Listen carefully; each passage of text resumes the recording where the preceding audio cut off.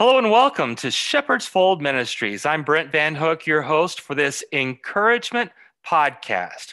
We want to come alongside ministers, pastors, church staff, missionaries, and more who are doing the work of Jesus Christ and bring encouragement to you today. So thanks for listening in. Today I have a special guest. It's Jonathan Hutchinson. Jonathan, thank you for being our guest today. You're quite welcome. It's my Well, pleasure. it's our pleasure too, Jonathan. I've been looking forward to this time. So thank you for joining us. Hey, for our listeners, will you give us just a quick overview of who you are and what you do? Sure thing. I am a retired member of the clergy of the United Methodist Church. I spent 20 years in the United Methodist Church, and as you may know, they're well known for itinerancy. You move around a lot. So in that 20 years, I served 4 churches, all within the state of Illinois. Had a wonderful experience. This is the last thing that I thought I would be doing in my life. My father was a pastor, and I never expected I would end up here. I did everything I could to get away from God, and well, he won. God is a very persistent being. So I had a wonderful opportunity to be in ministry in the United Methodist Church, as I said, as a senior pastor and a solo pastor, as well as part of a larger staff. At the end of those 20 years, I really wasn't ready to retire, but I had some issues that I needed to deal with. So I've been looking for ways to continue to serve God and God's people without necessarily being active every Sunday in the pulpit. I do Bible study. I teach 2 Bible study classes. I have a blog. I write articles. I'm doing some other kinds of creative writing, and I'm finding ways to keep in contact with people. I'm trained as a counselor also, so I'm doing some personal counseling, and occasionally I help out with some of the visitation.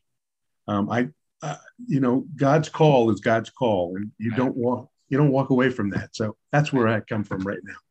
You know what, Jonathan, as I talk to you, and in fact, we've had a little bit of our own private conversation even before the recording of the podcast, just the inspiration I have of your commitment to your calling and your willingness to find creative avenues to continue to make a godly impact. So I want to commend you for that and throw a little gas on that spark and say, keep going, because you are an inspiration. Well, we want to intentionally be a source of inspiration today to listeners, in particular related to encouragement. And so, Jonathan, I'm going to raise a few questions, and then I'd like your insights regarding these. So let's begin with this one. Why are ministers important? What comes to mind when I raise that question? That's a great question, actually. It's a pretty basic question, but it's a really, really good question because it is basic. Mm-hmm. What does a minister do, or what is a minister? Well, I frame that in terms of, well, what does a minister do, or who is a minister that no one else is, or that no one else does? Yeah. We all know what doctors do, and what lawyers do, and what teachers do, and what first responders do. But what does a minister do that nobody else can do? Mm-hmm. I heard one of the other podcast folks say, first you really need to know what the church does, that no other organization does. Well, so what does a pastor do that no one else does? Well, I looked to the scripture kind of for this, and this is the way I see it. Just as the prophets in the Old Testament and the New Testament communicated messages directing people to paths of righteousness, for lack of a better way of looking at it, mm-hmm. I believe that pastors and ministers are called by God to offer that same communication and guidance to their communities, to offer new ways of living according to God and Jesus and the Holy Spirit, to act as prophets, to act as agitators.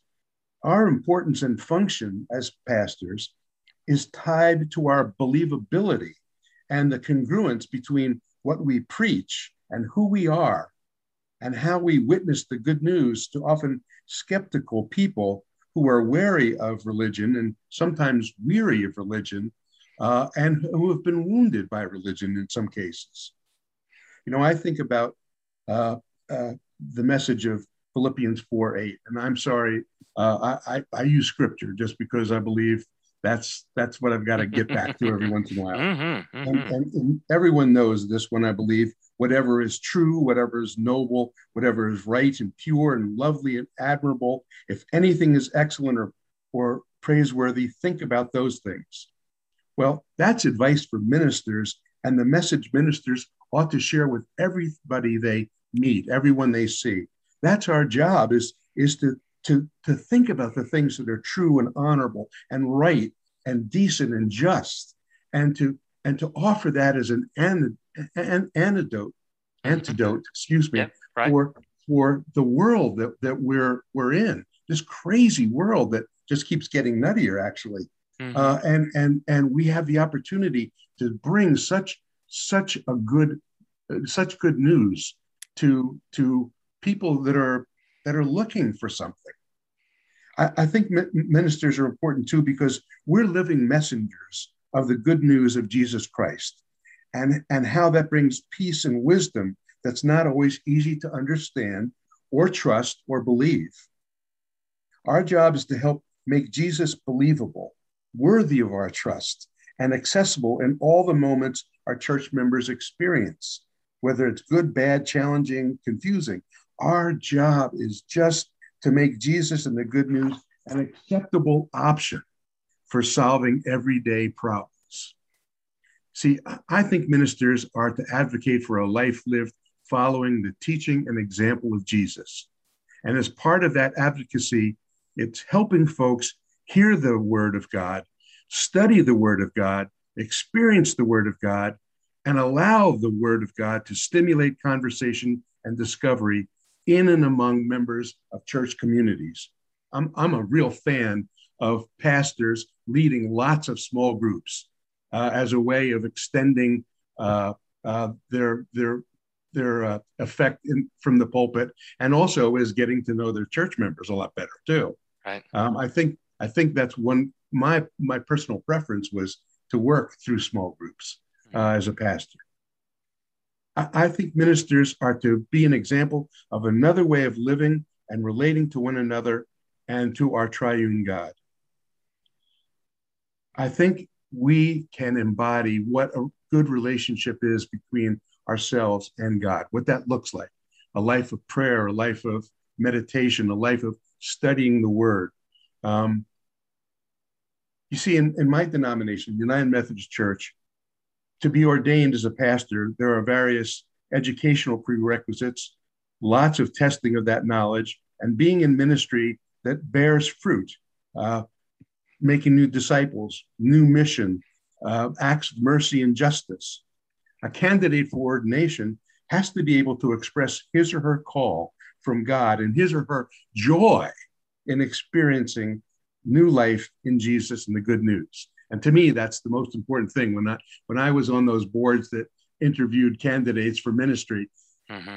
I'd ask two questions. Tell me what difference Jesus has made in your life, and what's the joy in the good news? Mm-hmm. And if they couldn't answer those two questions, I think they ought to choose something else. Mm-hmm. But to me, and again, I'm going to go to scripture here just for a quick second. Mm-hmm. I believe that ministers are to guide folks to live a life of Galatians 5:22. The fruits of the Spirit: love, joy, peace, patience, kindness, generosity, faithfulness, gentleness, and self-control. It says there is no law against such things. Ministers are important because we alone dedicate our lives to offering all we meet this opportunity to find new life, new being, new service, following Jesus, so that the world may know a peace that passes all understanding. That's why we're important. That's what we were called to do. And that's what we do. Amen. Unashamedly. Yes, yes, that is right. Amen. Amen. You've been listening to part A of my interview with Jonathan Hutchinson. Tune in for part B on the next episode and hear the full interview with him.